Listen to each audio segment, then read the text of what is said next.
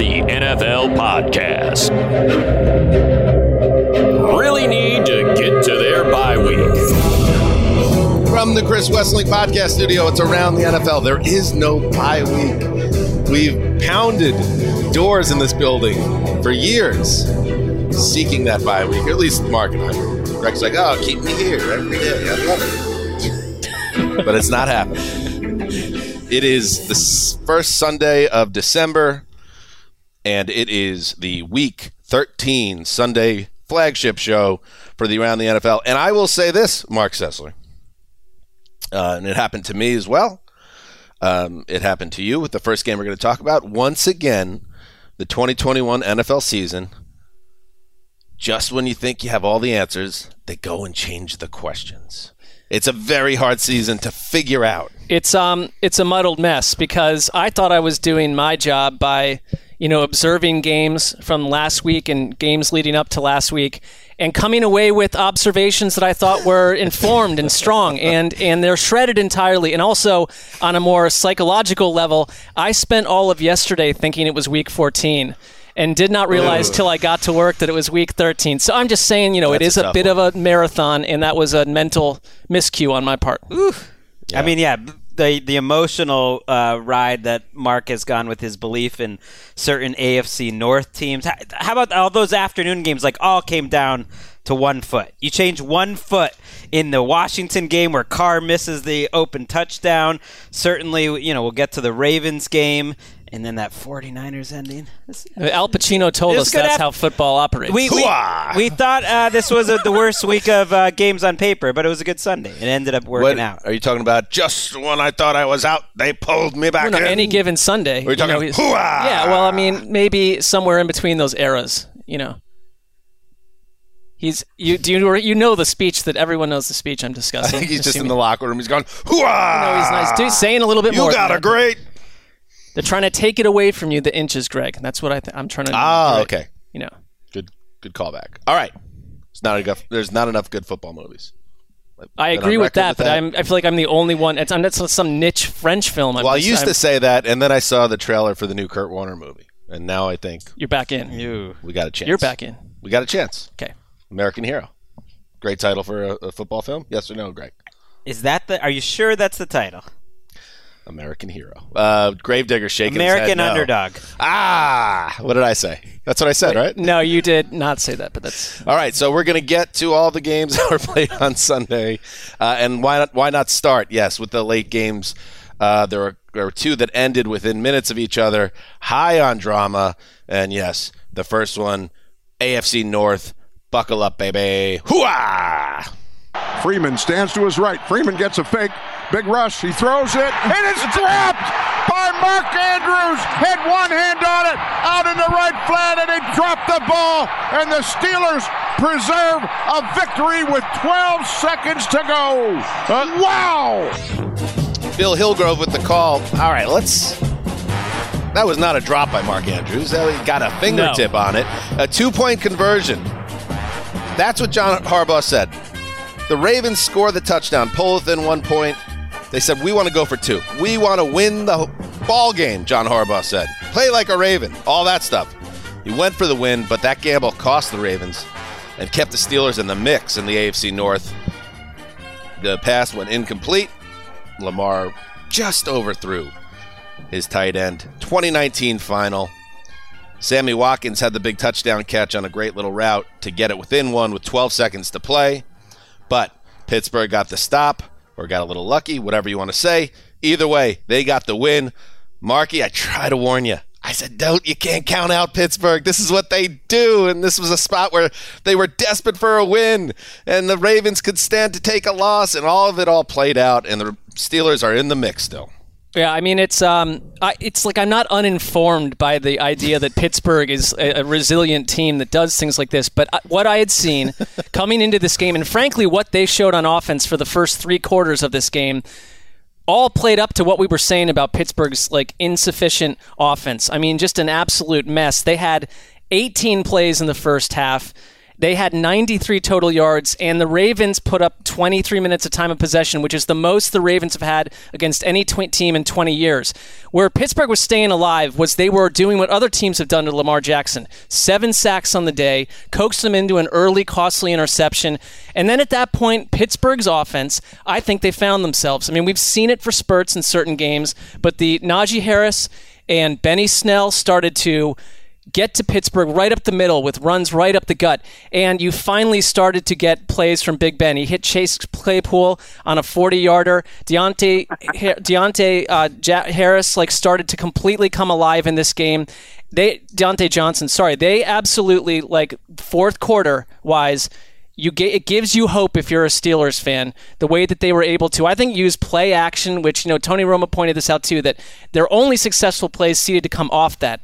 And they started to use a little bit more. And Big Ben's arm, he threw some of the better passes he's thrown on the year to get them back into this game. It was a classic Steelers-Ravens game in many different ways. If this is the last Ben Roethlisberger victory, and Mark was saying all week they're not going to win another game all season, so it's possible.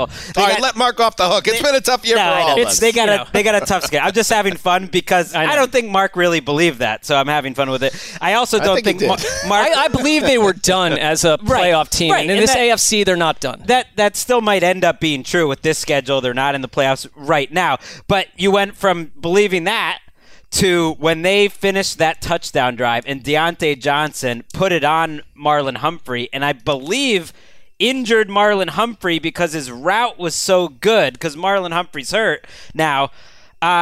At that point in the game, you said, "Oh, Ben Roethlisberger's going to be in the AFC Championship, isn't he?" Well, he's doing a little thing. I can just see it now. And that is an unbelievable fourth quarter. To go 4 for 78 touchdown, 10 for 50 field goal, 11 for 59 touchdown is outrageous. And for Lamar to get them back in that position, then come up about 2 inches short, if he just puts that ball Big Ben did his little thing where he points up to the sky, and I was just I'm going to be. He's not out of my life in 4 or 5 almost weeks. What Greg alluded to. There was a report that came out Saturday that this is going to be Big Ben's final season, and if this is the end for Big Ben, I guess if you're a Steelers fan who's been nostalgic thinking about that and all the memories that have passed during his long career, this was a bit of a vintage throwback game. Now, that decision by John Harbaugh, it was fun as hell in the moment. We all applauded it in the newsroom. We all stared at our screens and with awe and reverence for a man having onions that size. But there was also a strategic reason behind it, according to Harbaugh, who told the media after the game that issues in the secondary helped prompt the decision. Into the decision-making to go for 2 instead of just kicking. Try to win the game right there. We were pretty much out of corners, at that point in time. So there's an opportunity to try to win the game right there. So there you go. So Harbaugh said, my defense is so beat up, I don't like my chances in overtime. And Greg, ultimately it was a good play call too, the 2-point conversion. It just wasn't executed. Was it a good play call? I mean, everyone's like, okay, he was open. Yes, but if you watch the play, Lamar Jackson has to shift up in the pocket with a lateral quickness that basically no other quarterback in the league could do to avoid T.J. Watt and then throw it over his outstretched hands. I thought it was a pretty good throw. He's an open receiver at the goal line, though, Greg. I know what you're saying, but it was not as what I'm saying is how great of a play call is I think Lamar Jackson did a pretty good job on that play, and Mark Andrews did a pretty good job on that play, trying for it. And they're two great players, and you couldn't execute. I mean, it was a difficult interesting play. way to look at it. Okay. I mean, the theme also was that T.J. Watt was in his face. He was in his face all game. My point is Chris almost Wormley no other quarterback had gets a ball that close in that spot, considering Watt never bought the play fake. So if you're going to give credit to the play fake, then you have to confuse T.J. Watt on that play, and he read it, and he had a monster game. So, and also I think part of this, Mark, when you were kind of all in on the Steelers being all out, we know the offense is still limited. This is kind of who they are. They're just not going to score a lot of points anymore at this point, at least until they get a new quarterback, which is coming sooner rather than later. But I think the defense stepping up after they got embarrassed by Cincinnati the week prior, that showed again that they are a team that they're not going to go out easily. And in Baltimore, on the TV show on Friday, I set up the Ravens by asking you guys, can the Ravens keep doing this? Can they keep playing teams so close and always finding a way? And they almost did it again in this game, but it just goes to show you, there's regression involved here. If you play this many close games, you're going to start losing some of them. They just have to play more complete football. Well, and if the blitz versus Lamar is for real. I mean, his numbers are staggeringly different and, not shiny when he's dealing with the blitz. They got to him today. I mean, last week Cleveland coaxed him into a bunch of turnovers.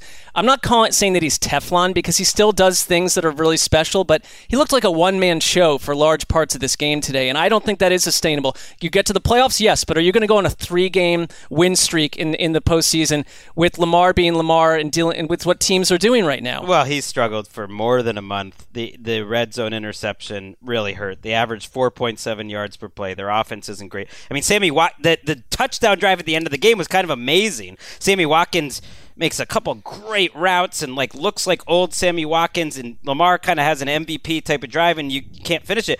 But the game ends, and after the game you hear that Marlon Humphrey is out multiple weeks, their best cornerback.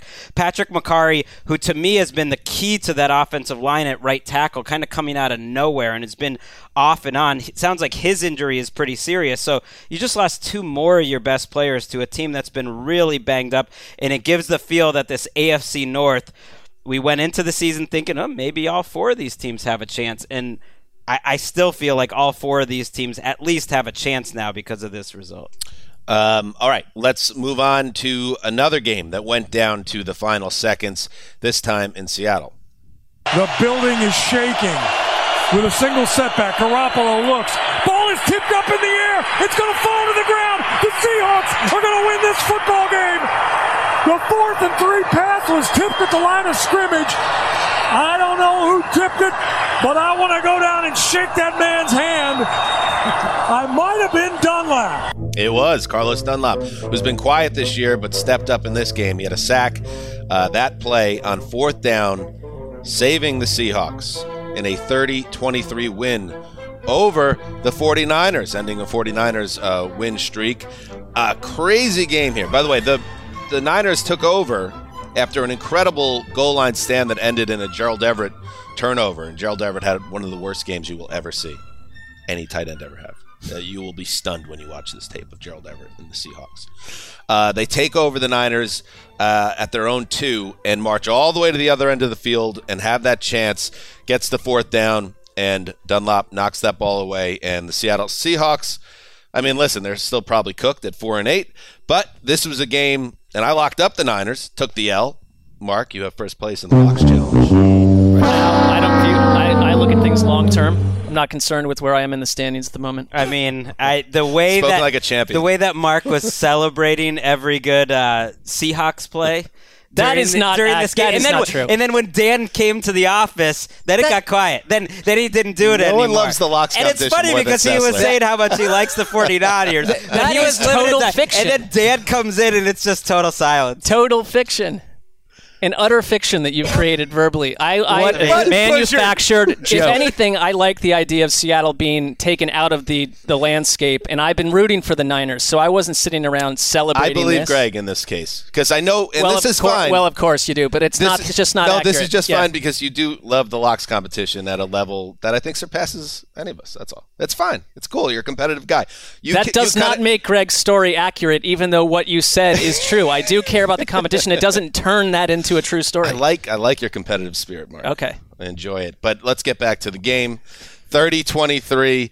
They got the stop, and I thought this was interesting. The Seahawks that we saw in this game, and this is a weird game. It had 7 turnovers. It had the aforementioned Gerald Everett meltdown, a drop in the end zone on a wide open pass that turned into an INT, a fumble down at the goal line that almost swung the game the other way, another fumble that he lost. I mean, it was out of this world. There was a safety in this game. But ultimately, I thought the takeaway, Mark, was that the Seahawks, who looked dead and buried, as dead as the Steelers looked last week, they played like the old Seahawks, and again, they give the 49ers problems, even when the 49ers were at their height. And if there's one other thing I took away from the Niners side of things, man, I'm not saying Jimmy G's the reason they lost this game, But you could tell Kyle Shanahan is just frustrated by the limitations that his quarterback presents in front of him. It was the safety where they cut to Shanahan after Jimmy G is taken down in the end zone. This is after they were clinging to a 23-21 lead, and Seattle, I thought, grabbed momentum, if we're allowed to believe that exists, with that safety. And Shanahan looked cold and old to me on the sideline after that. And he also looked super steamed at Jimmy G after a later really bad interception. Jimmy G was later stuffed on 3rd and 1 that led to a punt. In a really tight game going back and forth, it was like, we get it, Jimmy G is not the future, but he's not even the short-term future when he's playing like that. Did Elijah Mitchell come back?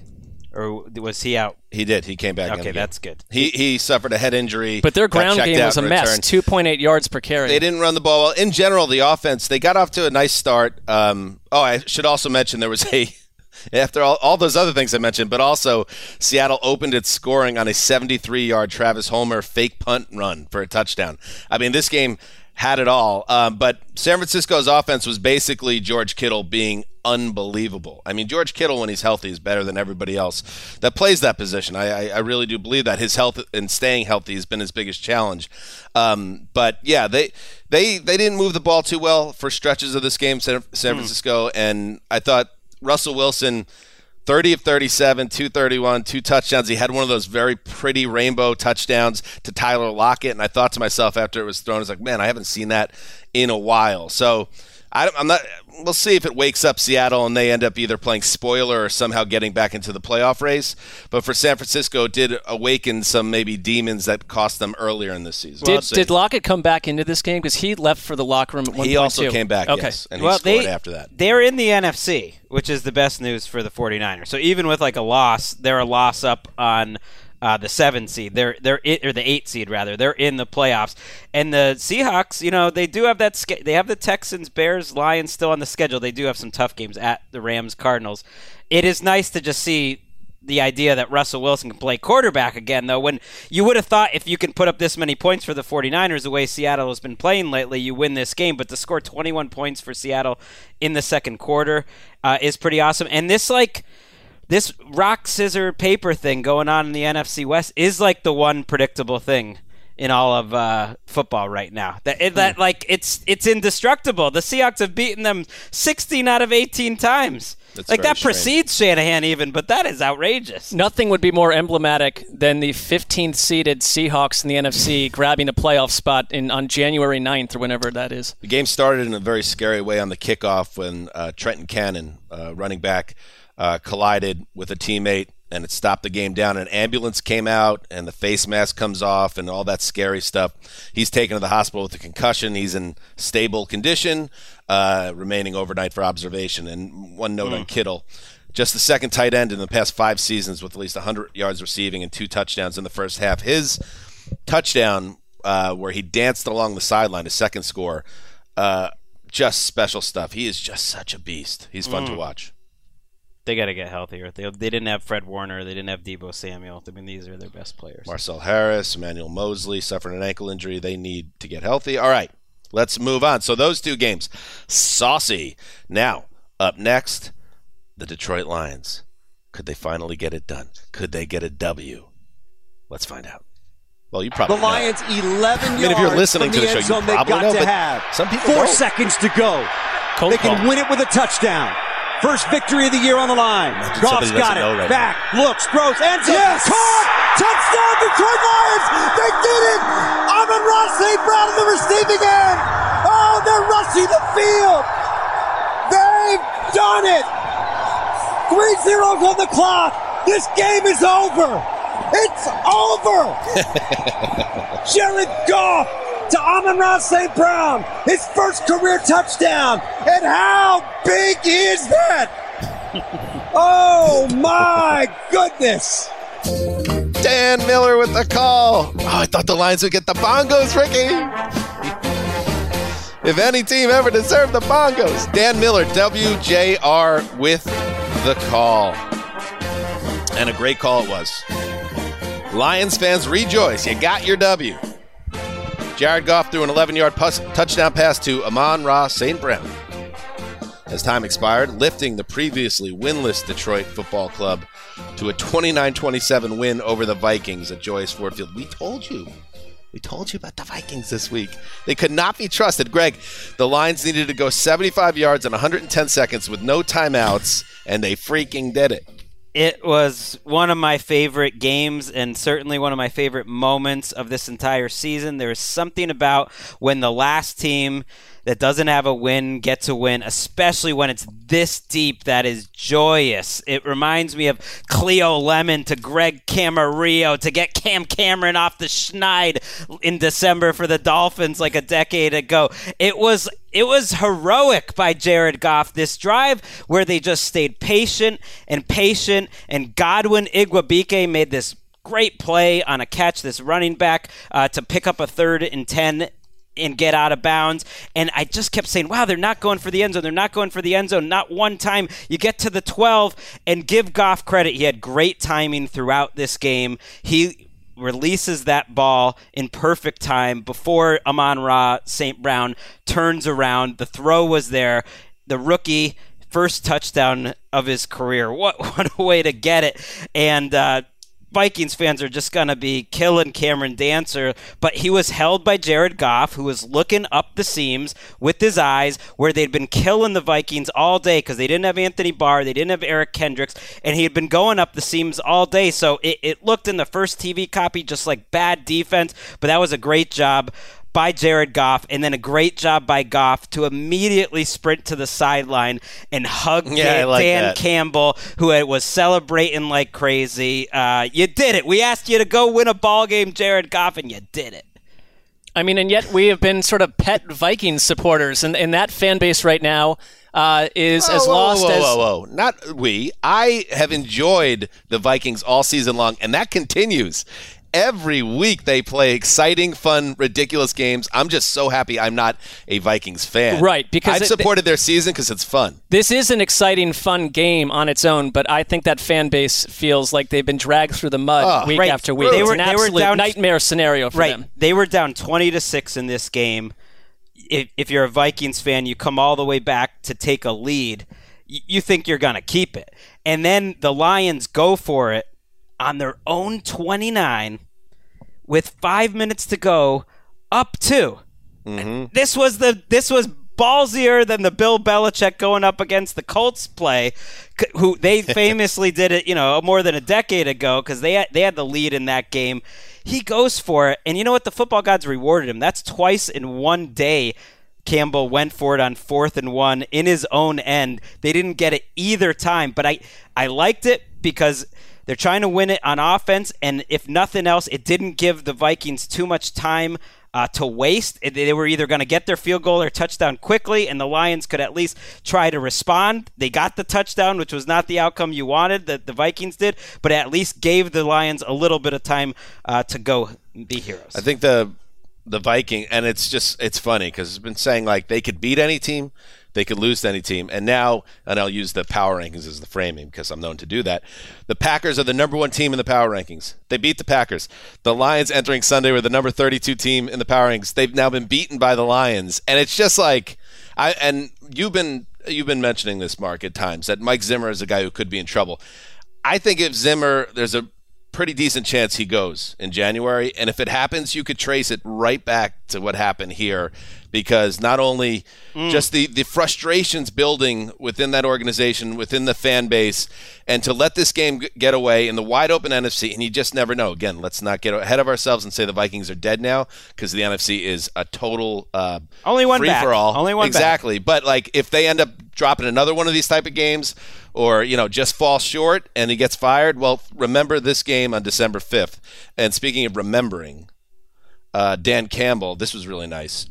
After the game in this press conference, Campbell gave the game ball he dedicated the game to the victims of the Oxford shooting, that horrible tragedy that happened in Michigan last week, the school shooting. He named the victims. He said those names will never be forgotten, and that was incredibly meaningful, I imagine, for that region, because that was such a horrible thing that happened. So just like in a season of such frustration and for the Lions, this was a nice moment. Yeah, and I've often found Jared Goff to be a little vacant in terms of being an electrifying personality. But he spoke after the game as well about the Oxford incident and was brought to tears. And I just think like it kind of shows you that regionally, but nationally, that was on their hearts. It was a huge moment.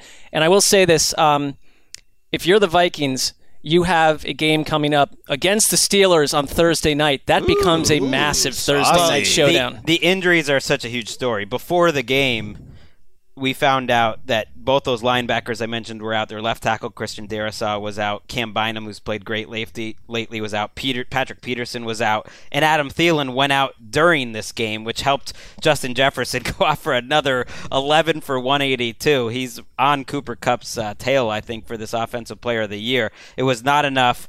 It was not a fluke either. Kirk Cousins got away with a couple would-be interceptions. Dan Campbell is calling the plays and was really outfoxing Zimmer, at least for the first half. Then it kind of slowed down, but they were going up. That doesn't cool Zimmer's seat. No, Zimmer's seat is warming up. All right, let us move on. By the way, I had asked Ricky and Gravedigger to pull the Paul Allen Vikings call, and he was very even-keeled because it's like, first of all, Paul Allen's been doing it a long time.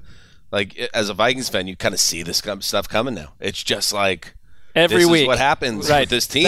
It's a stage play for him. It's the same role every week. That was next level. Unbelievable. Wow. All right, let's head to Cincinnati, where the Bengals couldn't possibly be stopped. Or could they? Now they go jumbo. Mixon bounces. Right ball on the ground. Marcus Scooped buried up. His face in his hand. Scooped up by Tavon Campbell. 40, 30, 20, 10. Touchdown Chargers. 60-yard fumble return for Tavon Campbell. Oh, money, the voice of God. On the Around the NFL podcast, Power Rankings cohort. He had the call for KYSR. Tavon Campbell returned to Joe Mixon fumble, 61 yards for a score, helping the Chargers hold off the Bengals. 41-22. Greg, this was a game defined by streaks. 24 straight for the Bolts to start the game. 22 straight for the Bengals after that. And then 17 straight by the Bolts to close out after that. And it was the Campbell play that changed everything. It was one of 7 turnovers. And I think the Chargers had 3 straight at one point, and hence the Bengals scoring 22 unanswered, and the Bengals are going in for what would have been a go-ahead score midway through the third quarter. I mean, the Chargers, if nothing else, they're doing their Charger in a little earlier this year. That's a good way to do it. Get it out of the way, not at the end of the game. They were up 24-0 mid-second quarter, and then they were holding on to a 24-22 lead while the Bengals are driving mid-third quarter. 1 quarter later, like 14 minutes of game or 15 minutes of game time later, that fumble changed it. Eckler had a couple fumbles, Mixon had a couple. So, great players kind of giving up the ball. But I thought it was deserved because the one constant throughout this game was they got after Joe Burrow. And I was kind of shocked by that because the Chargers have not been good in terms of their pass rush all season. Joey Bosa got a concussion in this game. If you remember last year, he was out for a long time with a pair of concussions. So that is a big-time concern for the Chargers. And that was very early in this game. And yet, as it kept coming, Burrow played fantastic. He had one of the best performances in a quarterback that ended up getting blown out I've seen. With a bad hand. Right. With the pinky, hurt, making good decisions, throwing the ball against pressure. It was not on Joe Burrow. But the Chargers kept getting them. In the running game, they were getting Mixon for negative plays, including that forced fumble was a jackknife into the backfield. And the Bengals were short 2 offensive linemen. I can hear the Wesseling brothers say that they were injured. Okay, they're injured, Nick. Speaking of the Wesseling brothers. Yeah, I was... Guys. And I don't want to hear Nick Wesseling. Nick, love him. He's the best. But he's getting... after the game, when it's 24-zip, he's texting us. And he's saying, I actually had 2 recordings, one to go against the Bengals, one to go with the Chargers. I sent the wrong one. It's like, nah, bro. No, he didn't say he sent the wrong one. He said not the accidentally, right, but he made the wrong decision. Yes. I think he's sort of maybe, removing himself from the rest of the group, saying I was on both sides of the fence. But infighting seems to be a consistent problem for that group. It's good. Do you believe that, by the way? Do you believe that he actually made a recording? I absolutely believe that he made 2 recordings and he was debating. And, Nick, send me the other recording with a timestamp, please. It makes sense, though. Both these teams deserve to be 7-5. I'm sorry, Bengals. I don't think you deserve to be 8-4. This is who you are, and the Chargers deserved it because You called that, Greg. They were dictating early. They threw the ball deep. They went tempo early. Mike Williams making plays down the field. Like, I liked that when they were aggressive, they were moving the pocket for Justin Herbert to try to fix their offensive line problems, and it was a very aggressive game plan. And so I think they got rewarded. So I'm not doing this again, where I fall for. This is the team that I fell so hard for and went on a one-man PR campaign about how the Bengals can beat anyone in football. Well, it's nonsense because but that's true. Mark was fired up during the early games too, and I don't. Did you have money on this game? Because he was he would not. I am not. I'm forbidden to do that. He was dying that the Chargers were winning this game, and I couldn't think of why. Well, one reason is that you and I, we somehow were kind of we weren't arguing at all, Greg, but you were very pro Chargers watching this. Oh, that's good. That's good. Very juiced up, and I was watching. I love Herbert. I'm not. I don't hide it. I'm not walking around rooting for the Bengals, but it was more just this. I'm annoyed with Greg. Exactly, and you find out that, I should have figured this out 2 months ago. Nothing sticks from week to week this season. You stuck your neck out for the Bengals, and dumb move. And we talked about it late last week. That's a tricky move because as good as they were. In those last 2 wins, it wasn't so long ago that they looked terrible in back-to-back losses, and they're just like maybe a better version, but like the Vikings, they could beat any team, and they've shown that they could lose and lose convincingly in a big spot as well. It's just why the league is such a jumble this year. And now watching the Ravens lose later, obviously they're happy for that. They're 1 game back, but they could have been in first place. Huge win, though, I think, for the Chargers to get this offense going. Guyton and Allen and everyone was making plays for them today. 2 out of 3 Do you trust them at all to do that next week? I don't care who they're playing. No, of course not. No, the Chargers are even less trustworthy to me. But it is, especially without Bledsoe. It is destabilizing to my eyes to deal with this, but it is the new way it is. It is the way it is. If you kind of just embrace the madness, yeah. This has helped me with my power rankings assignment. Otherwise, I would start to have some mental issues over it. Just embrace it and understand it's not your fault when you get these things wrong, because who can tell? Much more freeing to just say, I have no control. You control me. All right. I like that. All right. Let's take a break and then get to Nick Shook. Wide snap for Stafford. He snags it with one hand, gathers, throws middle, caught by Cooper Kupp. 20, 10, crosses the field. Touchdown, Cooper Kupp. Touchdown, LA. 29 yards from Matthew Stafford. Oh, man. The Rams needed a layup. And that's what the Jaguars are. Let's be honest. J.B. Long, our buddy, hung out with J.B. this summer. Going to do it again next summer. Maybe even before that. In the winter maybe the winter. Not? Maybe the spring we'll hang out. Every season we'll hang out once. Matthew Stafford snapped out of a slump with 3 touchdown passes, including yet another scoring connection with Cooper Kupp. And Los Angeles rolled to a 37-7 win over the unwatchable Jaguars. Hey, Shook, so our newsroom right next to the stadium. I actually, when I was throwing out some trash, because for some reason in this new building, they say, let's build a 10,000 square foot newsroom with 4 trash cans. We're talking, the closest trash can to us is about 40 yards away. I'm with you that it is annoying. 1 second, Shook. You have to get up Mark. every 20 minutes and walk with your paper plate or whatever and find a trash can. But on those Sundays in the Culver City office around 3-4 o'clock, those full garbage cans started to have a putrid stench, and I don't miss that. That's all I'd say. All right, it feels more cleanly. Anyway, so when I walked to the trash can and I went to the big glass partition that shows the vista of the SoFi Stadium, all those happy Rams fans filing out after a blowout win, I thought to myself, I wonder what it's like for you to walk out of a stadium as a fan of a team after an easy win like that, Chuck, because the Rams needed it.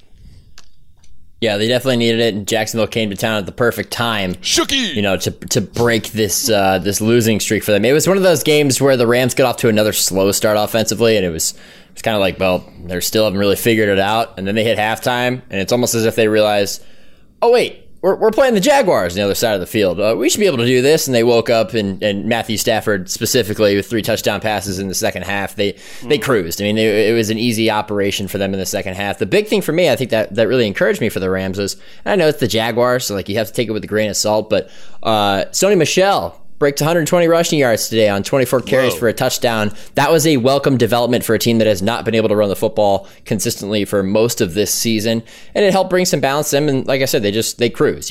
You're playing the Jaguars. The Jaguars, you're 1 week closer to the offseason. Henderson, I was watching that game and thinking, they miss Henderson. It didn't end up mattering. Obviously, he was hurt. It was like Henderson would have had 225. The holes that they were blowing open for Sony Michel were enormous. And I'm beginning to think like an offense where Laquan Treadwell is your number 1 receiver for 2 straight weeks, maybe not that explosive. This Jaguars team. I mean, it would have been explosive. It's like, what the year he was drafted. What are we doing here? The one note that I took on this game, because I wasn't able, Nick, to track it as closely as you, was the look on Urban Meyer's face, like roughly kind of late third quarter, early fourth, as if someone just had stuck slices of lemon into his mouth. I mean, he does not look like he's having any fun out there on any level. There's that memorable photo of Urban Meyer after he lost to, I don't remember who it was, I think the Big Ten title game, in the bowels of Lucas Oil Stadium, eating Papa John's pizza on a golf cart. That's like his entire season has been that photo. Dan wanted Aaron Donald to like do some things, and he was totally done. He started the game literally by picking up James Robinson, throwing him while knocking the ball out, which was exciting, and then he totally wreck-shopped the rest of the game. So, he did against the worst offense any of us have ever seen. Hey, it was a start. It's a start. In a big spot, we're going to need Aaron Donald to win a ball game, but that is a good start. Oh, yeah. Shook. I like this Dan Aaron Donald thing. This is going to, at some point, you're going to meet in person. OBJ like the 1 yard touchdown to make everyone happy at the end. That was fun. So, what do you think about the Yeah, he's got 2 in 2 weeks now. Well, I mean, it was a jump ball in the end zone, and they were up by a ton of points, so it doesn't matter to me. He also saved his body on one of those. To be fair, that play that everyone killed him on in Cleveland for not going for? The play that he didn't go for today in the end zone was 5 times worse. It was way worse. Like the other one was questionable. This one was like, I am not going to hurt my back on this play. But What about Shook? If we just put, I'm not saying you need to have trash bins for every desk, but just in different quadrants of the new newsroom. What about that? I'm stunned. I mean, you guys have state-of-the-art equipment everywhere else. You got great desk chairs. You got standing desks. You got your names on the frosted glass or whatever it is. Yeah. I mean, for somebody who's never been there, it looks fantastic to hear this development about a lack of trash. Are you not coming to the holiday party? We got the holiday party on Tuesday, Shook. I mean, you did choose to move to Cleveland. So I was lured here. Shook, do you have heated toilet seats in your house? Because that's what we have here at work. If you were to come to our work, they're kind of gross. I hear there's also bidets there. Yeah, there are. Not on this program. I've yet to try that. Save it for the bidet podcast. All right, Shooky, let's move on to the next game on your docket. By the way, can you expense a flight for the holiday party? I would love to, but I think it's too late to make that manageable. All right, let's hit the next game. Minshew takes the snap. He backs up. He looks. He is looping in, catching it. Goddard in for a second touchdown. Made it look easy. There's that guy again. Merrill Reese and Mike Quick for WIP. Gardner Minshew started in place of an injured Jalen Hurts. Led the Eagles to scores on their first 7 possessions. 33-18, the final over the Jets at the Meadowlands. Shook, Minshew had open receivers all day long against the Jets defense that, according to some players, said they had no idea that there could be a scenario where Gardner Minshew would be playing in the game. It looked like that all afternoon. That seems like a lack of preparation, but yeah, you're right. It did. He had 11 straight completions to start the game.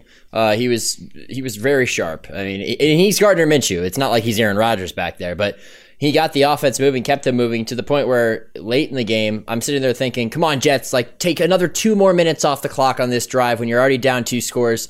we got to finish with a scoring result on every Eagles possession. I want some historical outcome from this game just because it was already decided at that point. Ultimately, they had to punt on the following possession. But before that, I mean, he was efficient and really paced this offense. Miles Sanders also got involved and was a huge part of their offense today, 120 yards on the ground. A Sony Michel-like game, if you will. He left with an ankle injury, so hopefully that's not too serious.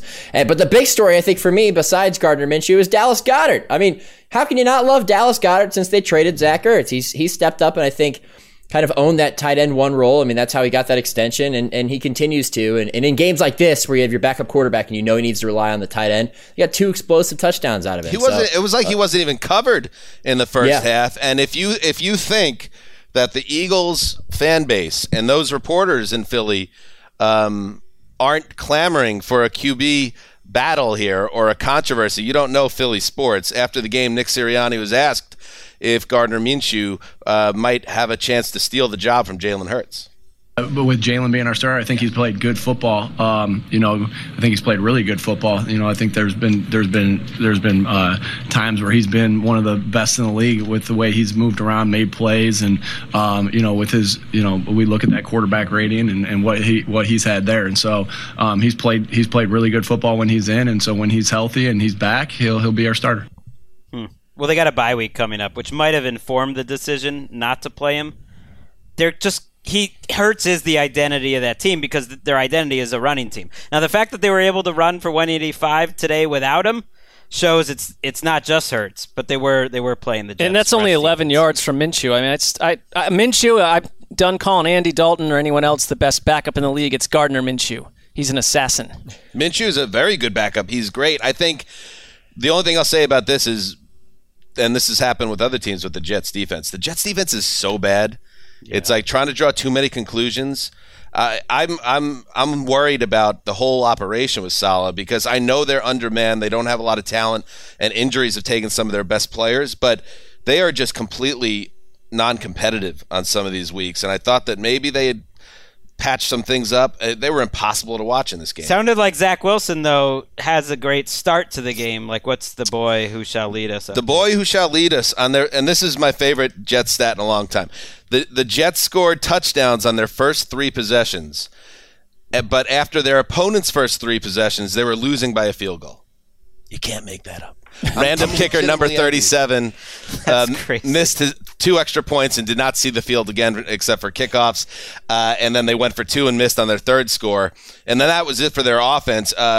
In the defense of Mike LaFleur and company and Zach Wilson, they didn't even see the ball in the 3rd quarter. They had the ball for 70 seconds in the 3rd quarter.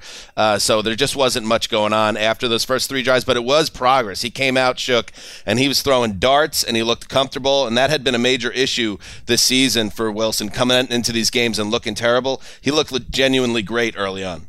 Yeah, I was really excited to see that type of composure and the ability to get the ball on the field in the first half. I thought we were going to be in for a 4-quarter game until the 3rd quarter happened, and like you said, the Jets didn't really see the football, and the Eagles started to pull away. But I like the competition from him. I like the fact that he was able to kind of go toe-to-toe with, Gardner Minshew of all names, but still an NFL offense on the other side of the ball. That he kept them in the game. The Elijah Moore thing is building steam, but still not there, but it's building steam. I'm excited about their future. It's just like you can pick small things out of it. Like, it's not a complete loss. Like when you watch the Jaguars, you're like, I don't even know where to talk positively about this team. There are moments of inspiration. It's just they haven't put it together, and that's teams like this that tends to be the case. That's 6 straight losing seasons now for the Jets, who are 3-9.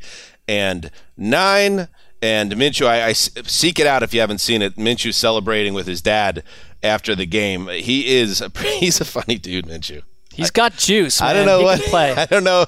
I would love to see what his day-to-day deal is, because he seems really interesting. All right, there's one more game with Shook, and it is the other New York team. Oh, New Jersey, actually. There's only one New York team. Hey. That's what other people. I mean, is that the person with that accent probably wouldn't be saying that so much? It's the Western New York accent, but I don't know what that is. Oh, yes, our Bills are so special. Classic Buffalo. Play action fake. Tua rolling to his left. Rolling. I would like to have some wings now. I'm from Western New York. It makes it a 2-score game. Oh, that's huge right there, 11 minutes Jimmy. left to play. Oh, let us journey to Orchard Park. We'll lunch in summer there. Jimmy Cefalo with the call for WQAM. The Dolphins keep winning. Tua Tagovailoa threw a pair of short touchdown passes. Dolphins extend their winning streak to 5 games, topping the Mike Glennon-led, and it will be Mike Glennon, well, if he's healthy, for the foreseeable future. Yikes. Daniel Jones is going to miss multiple weeks with this neck issue. Anyway, 22-9, final score, Dolphins over the G-Men on the most beautiful natural turf in America. Shook, from 1-7 to 6-7 with a favorable schedule ahead. How'd the Dolphins do it on Sunday?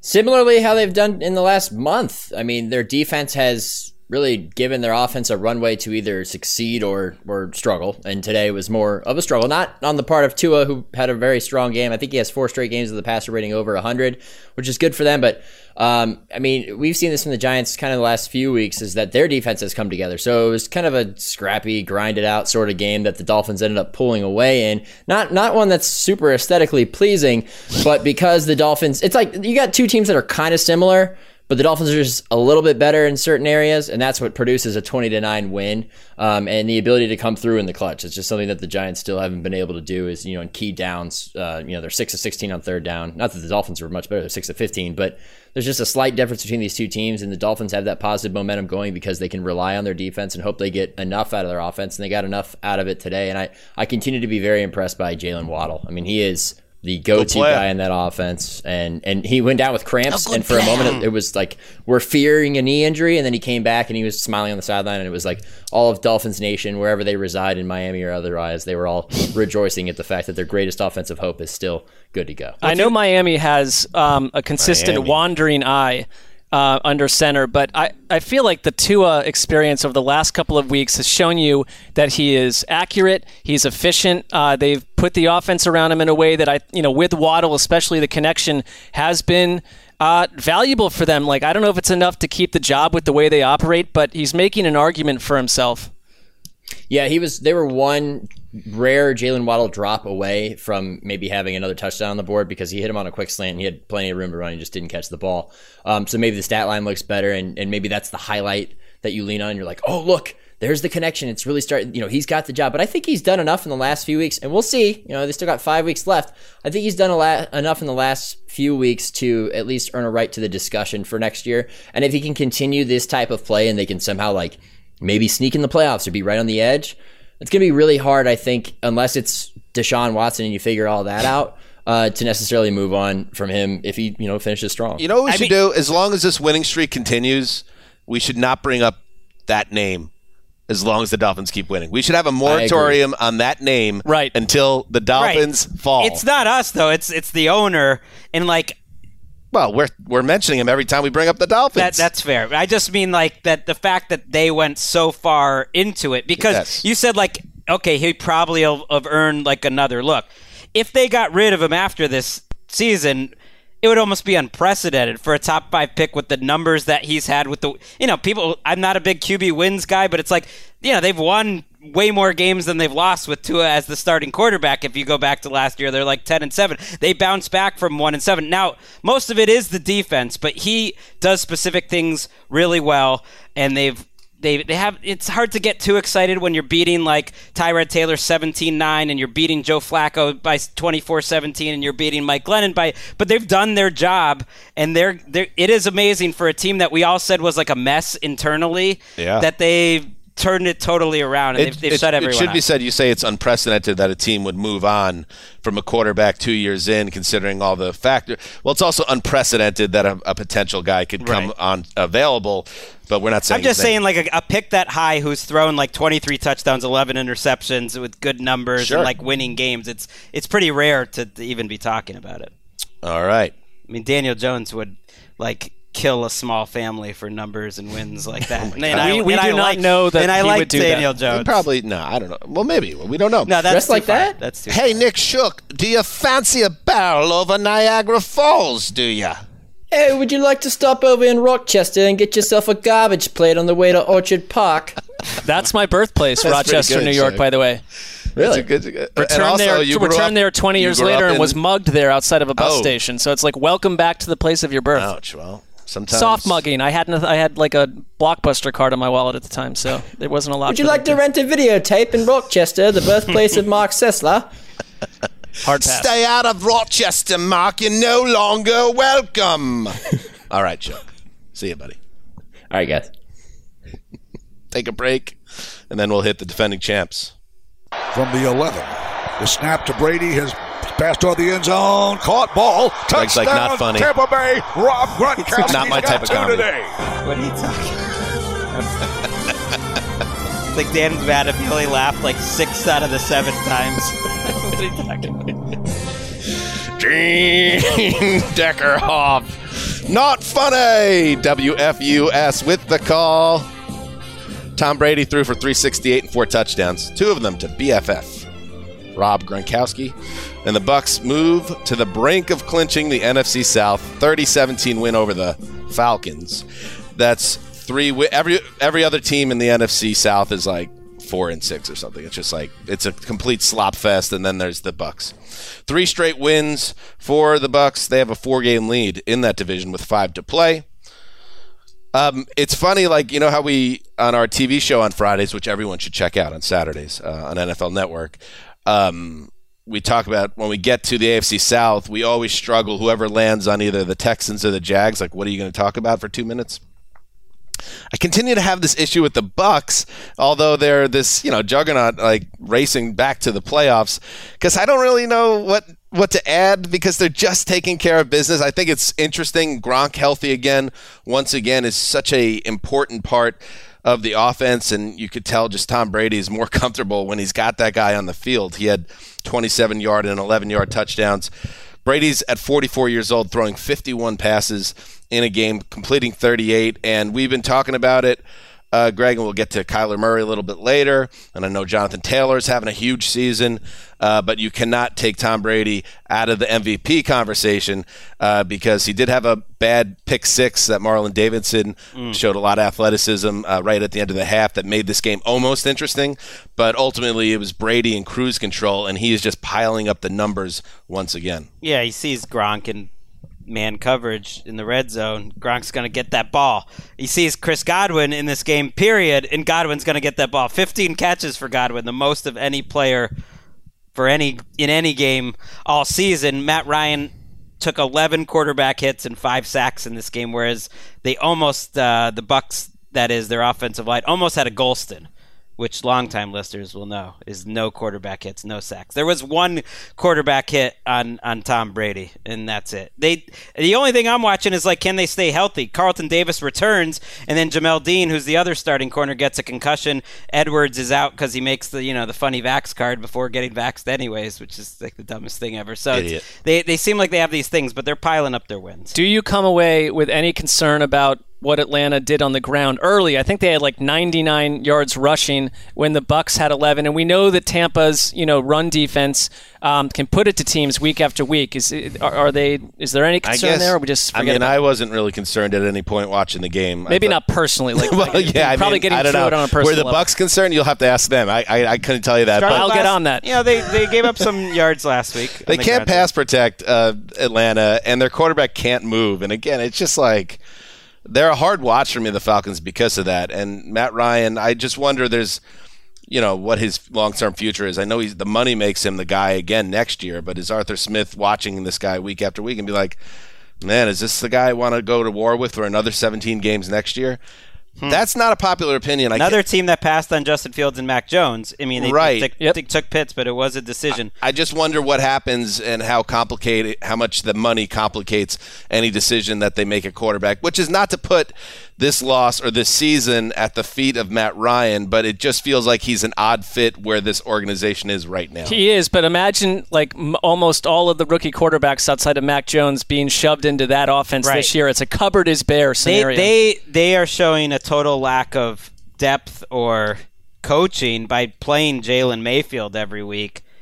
It's just like there's that one guard, I feel like, every season that like every one who watches football a little just makes fun of because he gives up like 4 sacks a week and gets dominated, and that's Jalen Mayfield. Like the opposing team, everyone is fighting to line up against Jalen Mayfield and just like beat him like a drum. Just have some mercy. Take him out. Does not sound fun. Take him out. Does not sound Take him out. enjoyable. By the way, that's now 90 touchdowns in the regular season for Gronk and Brady, passing your boy Greg, Phil Rivers, and Antonio Gates for number 2 in NFL history. The only duo to have more connections, and it's by a considerable amount, 22 more. Peyton Manning and Marvin Harrison. It's so weird because Brady's season, I would say, is not better than he was last year overall. Right, but and he wasn't even an MVP. There's no Aaron Rodgers. Right, that's what I mean. Right now, he's number 1 on my QB index, and so then you would have a shot to win. Like whoever's the best quarterback is going to have a good shot. It's just a strange season. All right, let us now move to Chicago, where the Bears were hoping to pull an upset with Andy Dalton behind center. Murray takes the shotgun snap, straight drop back, flushed out of the pocket, rolling right, being chased. He tucks, he runs at the 5, and he heads to the corner, and he's into the end zone for the touchdown. Dave Pasch with the call, KTAR. Welcome back, Kyler Murray. Cardinals got their star quarterback back on the field, and it paid immediate dividends. 2 passing touchdowns, 2 rushing scores, and a 33-22 victory over the moribund Chicago Bears. Mark, DeAndre Hopkins was also back in this game. He caught a touchdown pass. The Cardinals keep winning. I think from the side of the offense, you love to see that Kyler Murray had a season-high 59 yards on the ground off of 10 carries, and he looked good. He looked healthy, and DeAndre Hopkins had a couple catches in this game that showed you that acrobatically, athletically, he's fine. The story of the game was this defense. This is, I think, the most balanced team around right now. And you almost forget about them because they went through the Colt McCoy thing. But this defense has delivered week after week. And they gave Kyler Murray and the attack the ball on 4 interceptions on the Chicago 28, again on the Chicago 28, the Chicago 15, and the Chicago 12. This was not a game where Arizona playing in a pouring rain, and I don't think that's the best environment for this offense. They were not their typical selves. Kyler Murray had 2 fumbles on those first 2 drives, recovered both of them, but he looked to be affected to some degree by the weather. There were a couple passes that were off. It didn't matter. I mean, they were too complete, and the Bears are a hot mess. It gets boring to even discuss Matt Nagy, but I do feel like he's starting to come undone on the sideline a little bit. He had this like winter hat on that was like crooked over his ears because of his microphone. He was just always jawing at the refs. At one point, Cliff Kingsbury bumped his mouth into a shoulder pad of a Cardinals player and was like spitting blood out of his mouth. They cut to like Bears consultant Mike Pettin up in the booth, and he just looks sad and lost. So it was a long day. Wait, what is Mike Pettin doing? I didn't know he's a consultant on the. He's a consultant on the team, and they cut to one of those booths with everyone. I was like, that's Mike Pettin. He's just staring out at the clouds. How much do you think he gets paid? Like our salary times 8 or something. I mean, please. Do you think Mike Pettin gets paid $300,000 for that? Yes, more. We have I think that's a good over/under. I think that's a good over/under. Well, I don't know what player minimum is right now. I would guess a little less than that if I had to guess. But good work, though. He's a former He's doing head coach. fine. I don't mean consultant. No one knows what you're doing anyway. You're completely fine. There wasn't like a hot market for his services this offseason, probably. He might still be getting paid. I want to do an impression, though, for you guys. Is it a British accent from Western New York? Because that bit kills. Greg is above that. What are you guys talking? I laughed the whole time. That's why I'm pushing back on this. If I had a sour look on my face, it was because I looked down right when you were talking, and I was thinking, I had some great Joe Judge points to make that I forgot. But that's what the Tuesday or Thursday. Ship has sailed, baby. Yes, you got that. You just chamber that one. And that's what the Thursday show. You'll come in flying on that Thursday. Here's the impression. It's of Mark. You, Dalton. Like that was something that happened during today, and then another impression of Mark during this game. Yes, and he was. Well, excuse me, that was disgusting. He was so fired up. I'm fired up during this game. He was yelling at Andy Dalton. And what is up with you and Dalton? I'll tell you why. No, wait, because like when intensity. Greg tells an accurate story about me, I'll say that's exactly right. Every time Mark speaks, Greg concocts some lie.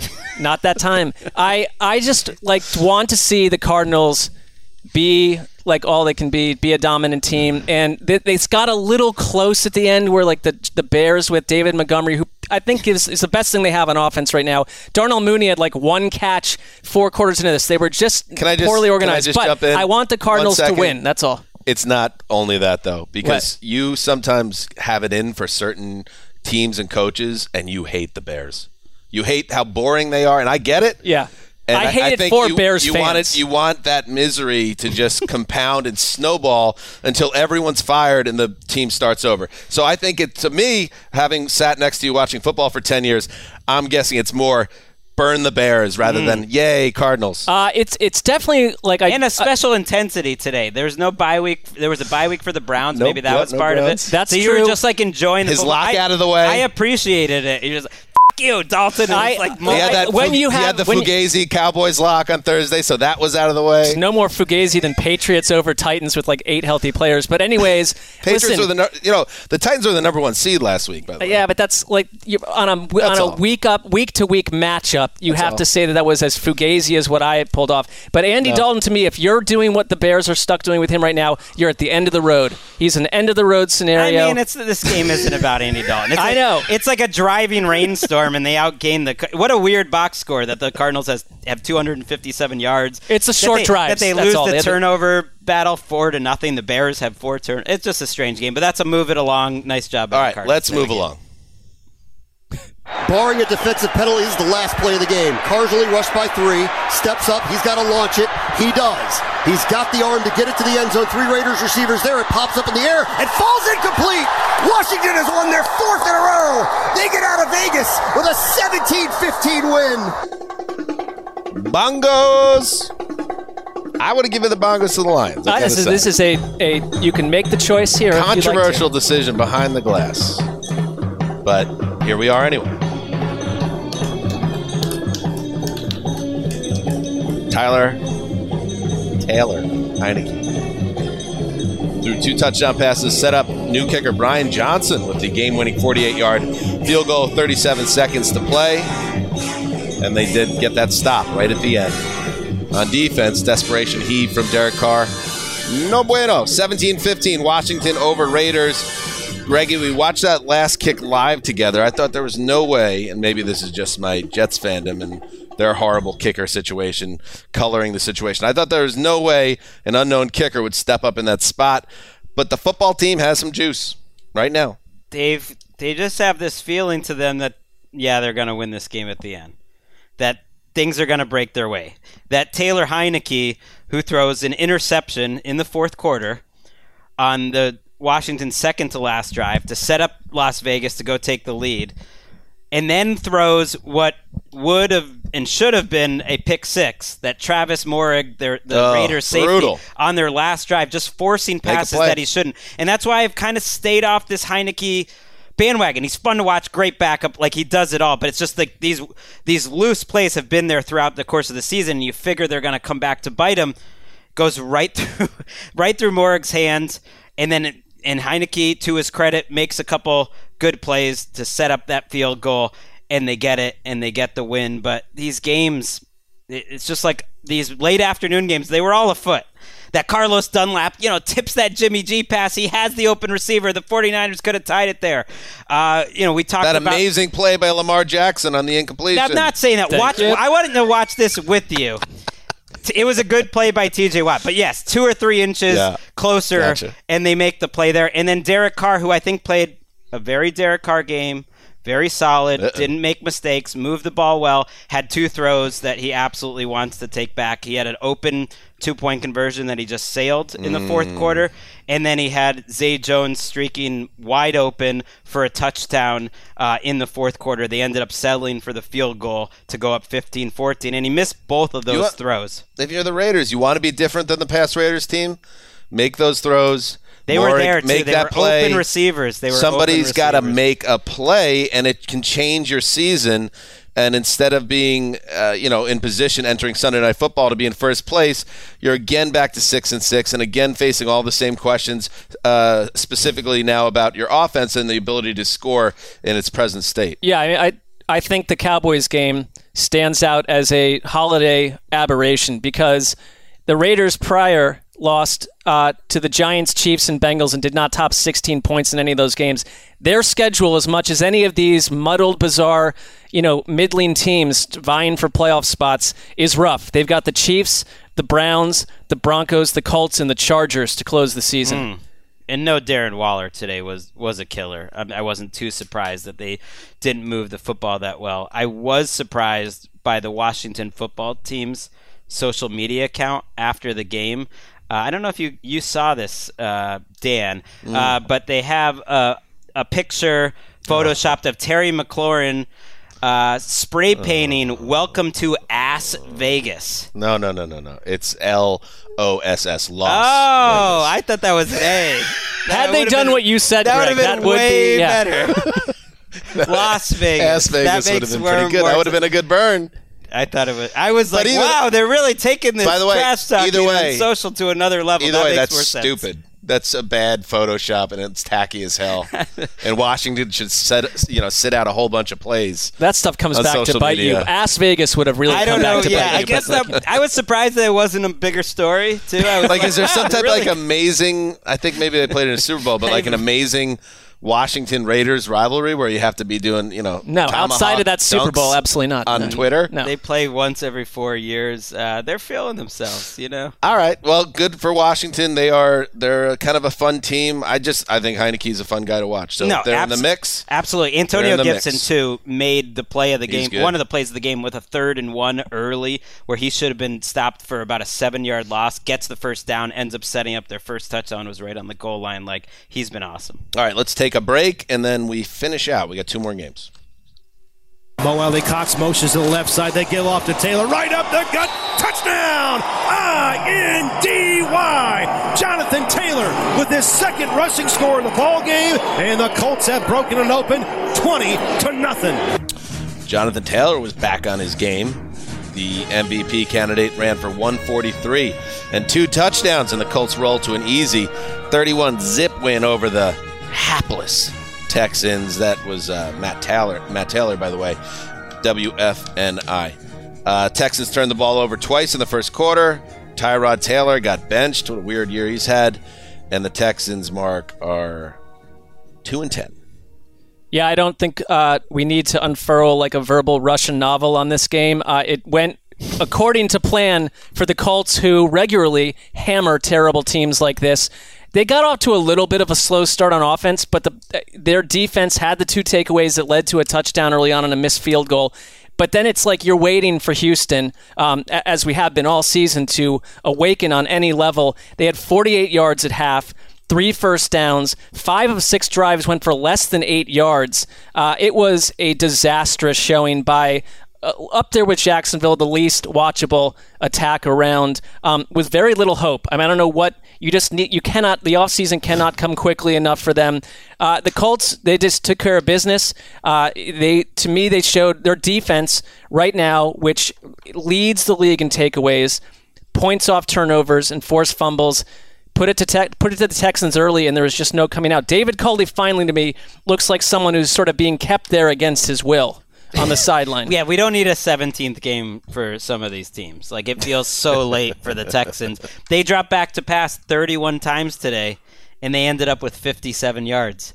That's next level. I have 2. It's not pro football. It was hard to watch. If I became a head coach, there's 2 things I would immediately try to do game management wise. Let's hear it. Here it is. You're burying this so late in the show. Don't give Jonathan Taylor or guys like him 32 carries in a game like this. This stuff happens all the time. Yeah. The other thing, and I really think this is going to take over someday. There's so many teams that snap the ball with like 15 seconds left when they're up 2 or 3 scores, like throughout the whole second half of the game, like with 12 minutes left. Like, start already milking the clock much earlier. It adds up. I like that. It adds a lot. up so fast. And, right. and even like the Patriots do it. They'll snap it with like 20 seconds, up 17 points with 12 minutes. Just, come on. I think, yeah. Those are my 2 things. We talk about the running clock would work in a game like this. Just let's get out of here. It's about health and safety. There was a couple weeks ago, I think, a Bills game where where they were blowing out an opponent, and like Josh Allen's dropping back and throwing crossing patterns to Stephon Diggs when they're up 30 points. I'm like, what are we doing here? I mean, if anything, is this for fantasy owners? They put Davis Mills in. If anything, I mean, Taylor was a little banged up, but he could have played. But you're right. I mean, I would just melt away the final 10 minutes of games like this into oblivion. There was a stretch in the first part of the game, just like watching like the possessions where they just kept. The Colts kept punting it from the 50 to the 10, and then the Texans kept punting it from the 10 back to the 50, just back and forth, 3 and outs, 10 to 50. It was like that. This is the last game I want to watch. Let me just really quickly read Houston's drive chart before we kill them for the week. Interception, fumble, punt, punt, punt, punt, punt, downs, punt, downs, downs. Check you later. The Colts simply massacre the league's have-nots. And by the way, the Texans, who, again, when the season ends on January 9th, they will memory hole this season. It will have never existed. You won't even be able to find it in the media guide. They are the first team to be eliminated from playoff contention. Oh, wow. It's December 5th. The Colts would be the 6th seed in the NFC, but they're still stuck at 10 at 7 and 6 in the AFC. The AFC is sneaky, even though it's not great, it's sneaky deep. There's a lot of teams with winning records, whereas in the NFC, there's only 5 teams with winning records. There's a lot of good bad teams or bad good teams in the AFC. Like, there's a whole mess of those guys. Bad good is I maybe would go good bad. Like, I'll use your team, the Browns, on a bye. Are they a good bad team or a bad good team? Just flat out very annoying to the senses. I think they're a bad good team. The Steelers are a good bad team. What does that mean? What is the difference between these two? Oh, there's a difference. Yeah, there is. The Steelers, to me, are a good bad team. They're maxing out what they can do. The Browns Colts are a bad good team. Right, because the Colts we are a assumed bad they good were team. good, They and should be better than they're 7 intrinsically too bad to be good. No, because I don't think they're intrinsically bad. I think they're intrinsically good, but they're really bad. They're on the lower end of what goodness is. I mean, I should understand the meaning. Where the meaning. Steelers are at the higher end, the highest end of what a bad team can be. I mean, they all sort of suck. That's how I feel about the Texans AFC. suck. That's for sure. Outside of the Patriots. All right, Sunday Night Football. Sunday night. And they keep the drive alive. Bridgewater under pressure. Headed as he throws. It's intercepted by Daniel Sorensen. And Bridgewater can't knock him down. And Sorensen's going to go all the way for a touchdown. Al Michaels with the call. Here's the good news, Greg. Teddy really went for the tackle on that one. So that's a positive. But that was the only positive of that play for the Denver Broncos. A game-deciding pick six by Daniel Sorensen that allowed the Chiefs to ease to a 22-9 win at Arrowhead. A game that saw us once again, Greggy, the Chiefs' offense unable to really get anything going. They finished with 267 yards of offense, so they were easily outgained. And yet, their defense, once again, picked up the slack for the offense. What kind of world do we live in? At a certain point, you have to just say that this is what the Chiefs are right now, and that it's working. I mean, it was almost identical to the Cowboys game that they won 19-9. It's very similar to that Packers game they won over Jordan Love when it was 13-7. Like, think about the biggest plays in this game. That was the biggest one, the Teddy pick six off the tip pass. There was the Teddy interception that was just a bad decision in the second half. There was the fourth down stop on the 20-yard, the 20-play drive. And then there was the special teams recovery of the fumble that they had. None of those plays were offensive plays. They're like the Vikings where they go and get an opening drive touchdown every week, and then they don't really do much the rest of the game, and that's fine. At least it's fine right now. Well, I mean, their defense is legit. They've allowed under 20 points per game since October 10th, essentially. They have transformed on that side of the ball after a big narrative being how self-destructive they were. I mean, and their offense... It wasn't even narrative. They were, like, statistically the worst defense through 5 narrative weeks just in, like, that we history. We talked about it. I just mean it's crazy that kind of turnaround. Right. I mean, I don't know. This game frustrates me from a Broncos angle. Maybe we want to get into another way. Well, it frustrates me before we turn to the Broncos, a Chiefs angle. I mean, I guess I'm still not ready to live in a world where we've now processed that the Chiefs right now win because of their defense. I still don't understand how we got to this place. I see Patrick Mahomes and Andy Reid and Tyreek Hill and Travis Kelce, and I see the Chiefs with 2 timeouts and a minute plus to play in the first half, running the clock out. I see the Chiefs getting a turnover on a punt and going 9 yards on 4th and 1, kicking the field goal to go up 16-3 instead of the dagger shot. It's just, to me, it's working now, and who's going to complain about a team that's won 5 in a row and seems poised to win that division? I just did. But I am too, because I still think in our league, your defense can look really good for a stretch, but you'll be exposed by a big-time offense in a big spot, and if the Chiefs do not get this figured out, they will get dinged and knocked out of the playoffs earlier than people think. Now, the other side of the ball, the Broncos, Greg, we talked about it setting it up, how this was kind of not Teddy's chance, if you wanted to look at it that way. It's kind of how I posited it last week.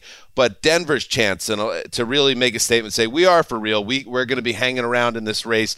We have a chance to win this division. And they kind of feels like they were exposed as a pretender here.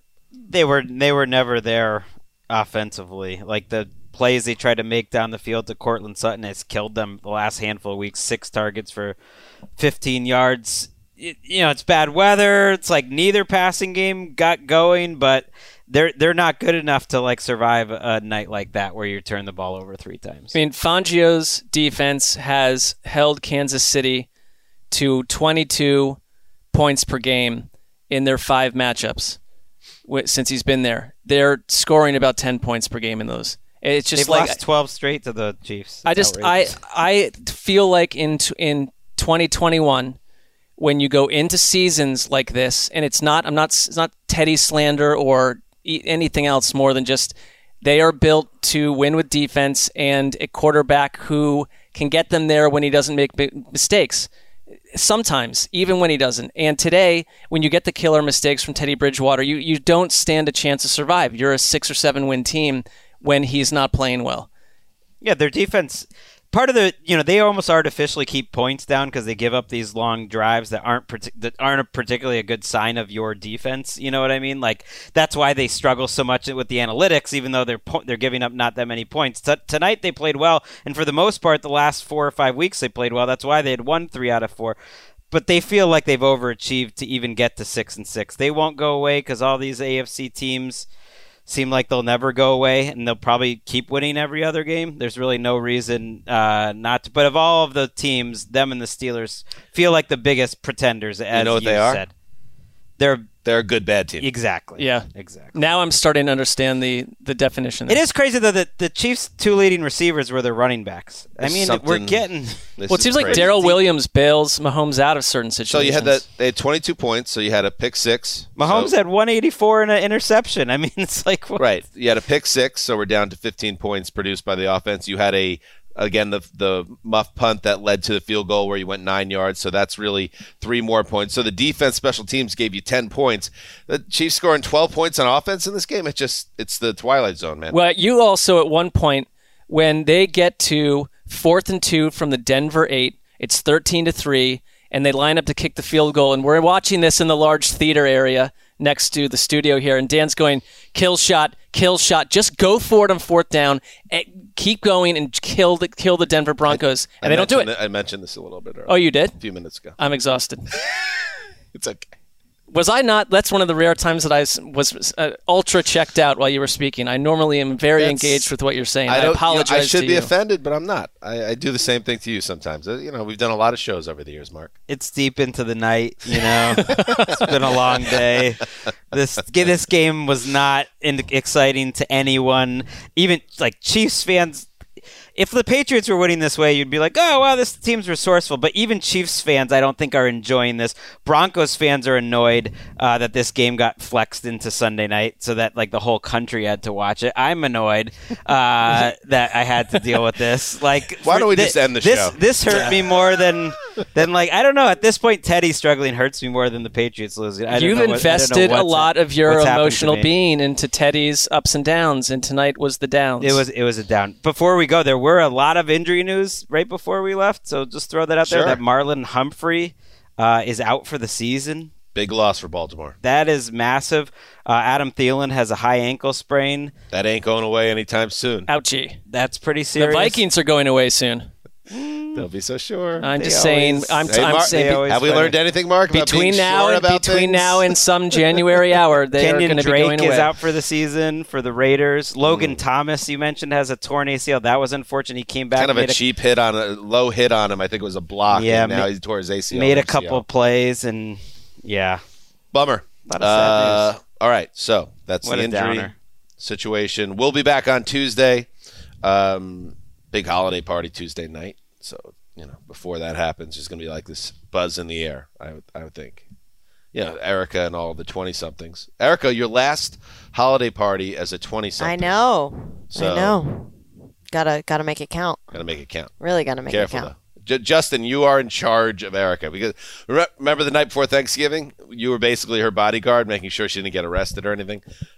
Justin's going to have to be that for you again. Yeah. I don't know if, Justin is a very capable individual. That is a large task. Right. Plus, you work for Erica. That's not really like, it should be the other way around. Interest. As a boss, that's your boss move. It should be in his best interest. Nobody wants a sober Ricky Hollywood at a holiday party in a suit role. That's a fair point. We want her rabble-rousing, causing trouble. Yeah. The night before Thanksgiving, Ricky, a very attractive blonde woman, walks by. Uh-oh. She grabs the blonde woman and tells her to take a photo with me and tag me and be like, "Oh, this is Dan Hansis. Don't you know who this is?" And she thought it was the funniest thing. It was very Erica. funny, and I was think. like, that's a good bit, Ricky. Did the woman know who you are? Of course not. Why? Los Angeles. I would presume that she would. Very good looking, and Dan was humming, and I was like, take a picture. I'm a married man. I'm out of the not game. like that. You weren't coming off as like, oh yeah, I'm Mr. Daddy Big, BDE. Daddy Big. Hi, I'm Mr. Daddy Big. And I was like, don't you know who that is? That's Dan Hansis. I know. So Justin, you will have to keep her under control. So which is it? You want me to be out of control? No, I want you to be out of control, and I want Gravedigger to be on control business. Right. Gravedigger. Some semblance of non-anarchy from you. All thanks right. to him. Good stuff. All right. We'll be back on. There's one more game, by the way, of course, Week 13. Buffalo, New England. The weather conditions are supposed to be crazy. Is that still a thing? That's interesting. It's going to be a big game in the AFC, and we'll have a recap of that on Tuesday and all that other fun stuff. Thank you to everybody for listening. Let's get on out of here. Succession Sunday night. The strongest aspect of my marriage is when me and the wife get together and watch Succession. I know, but the show ends in like 4 weeks. What happens then? I don't know. Until then, heed the call.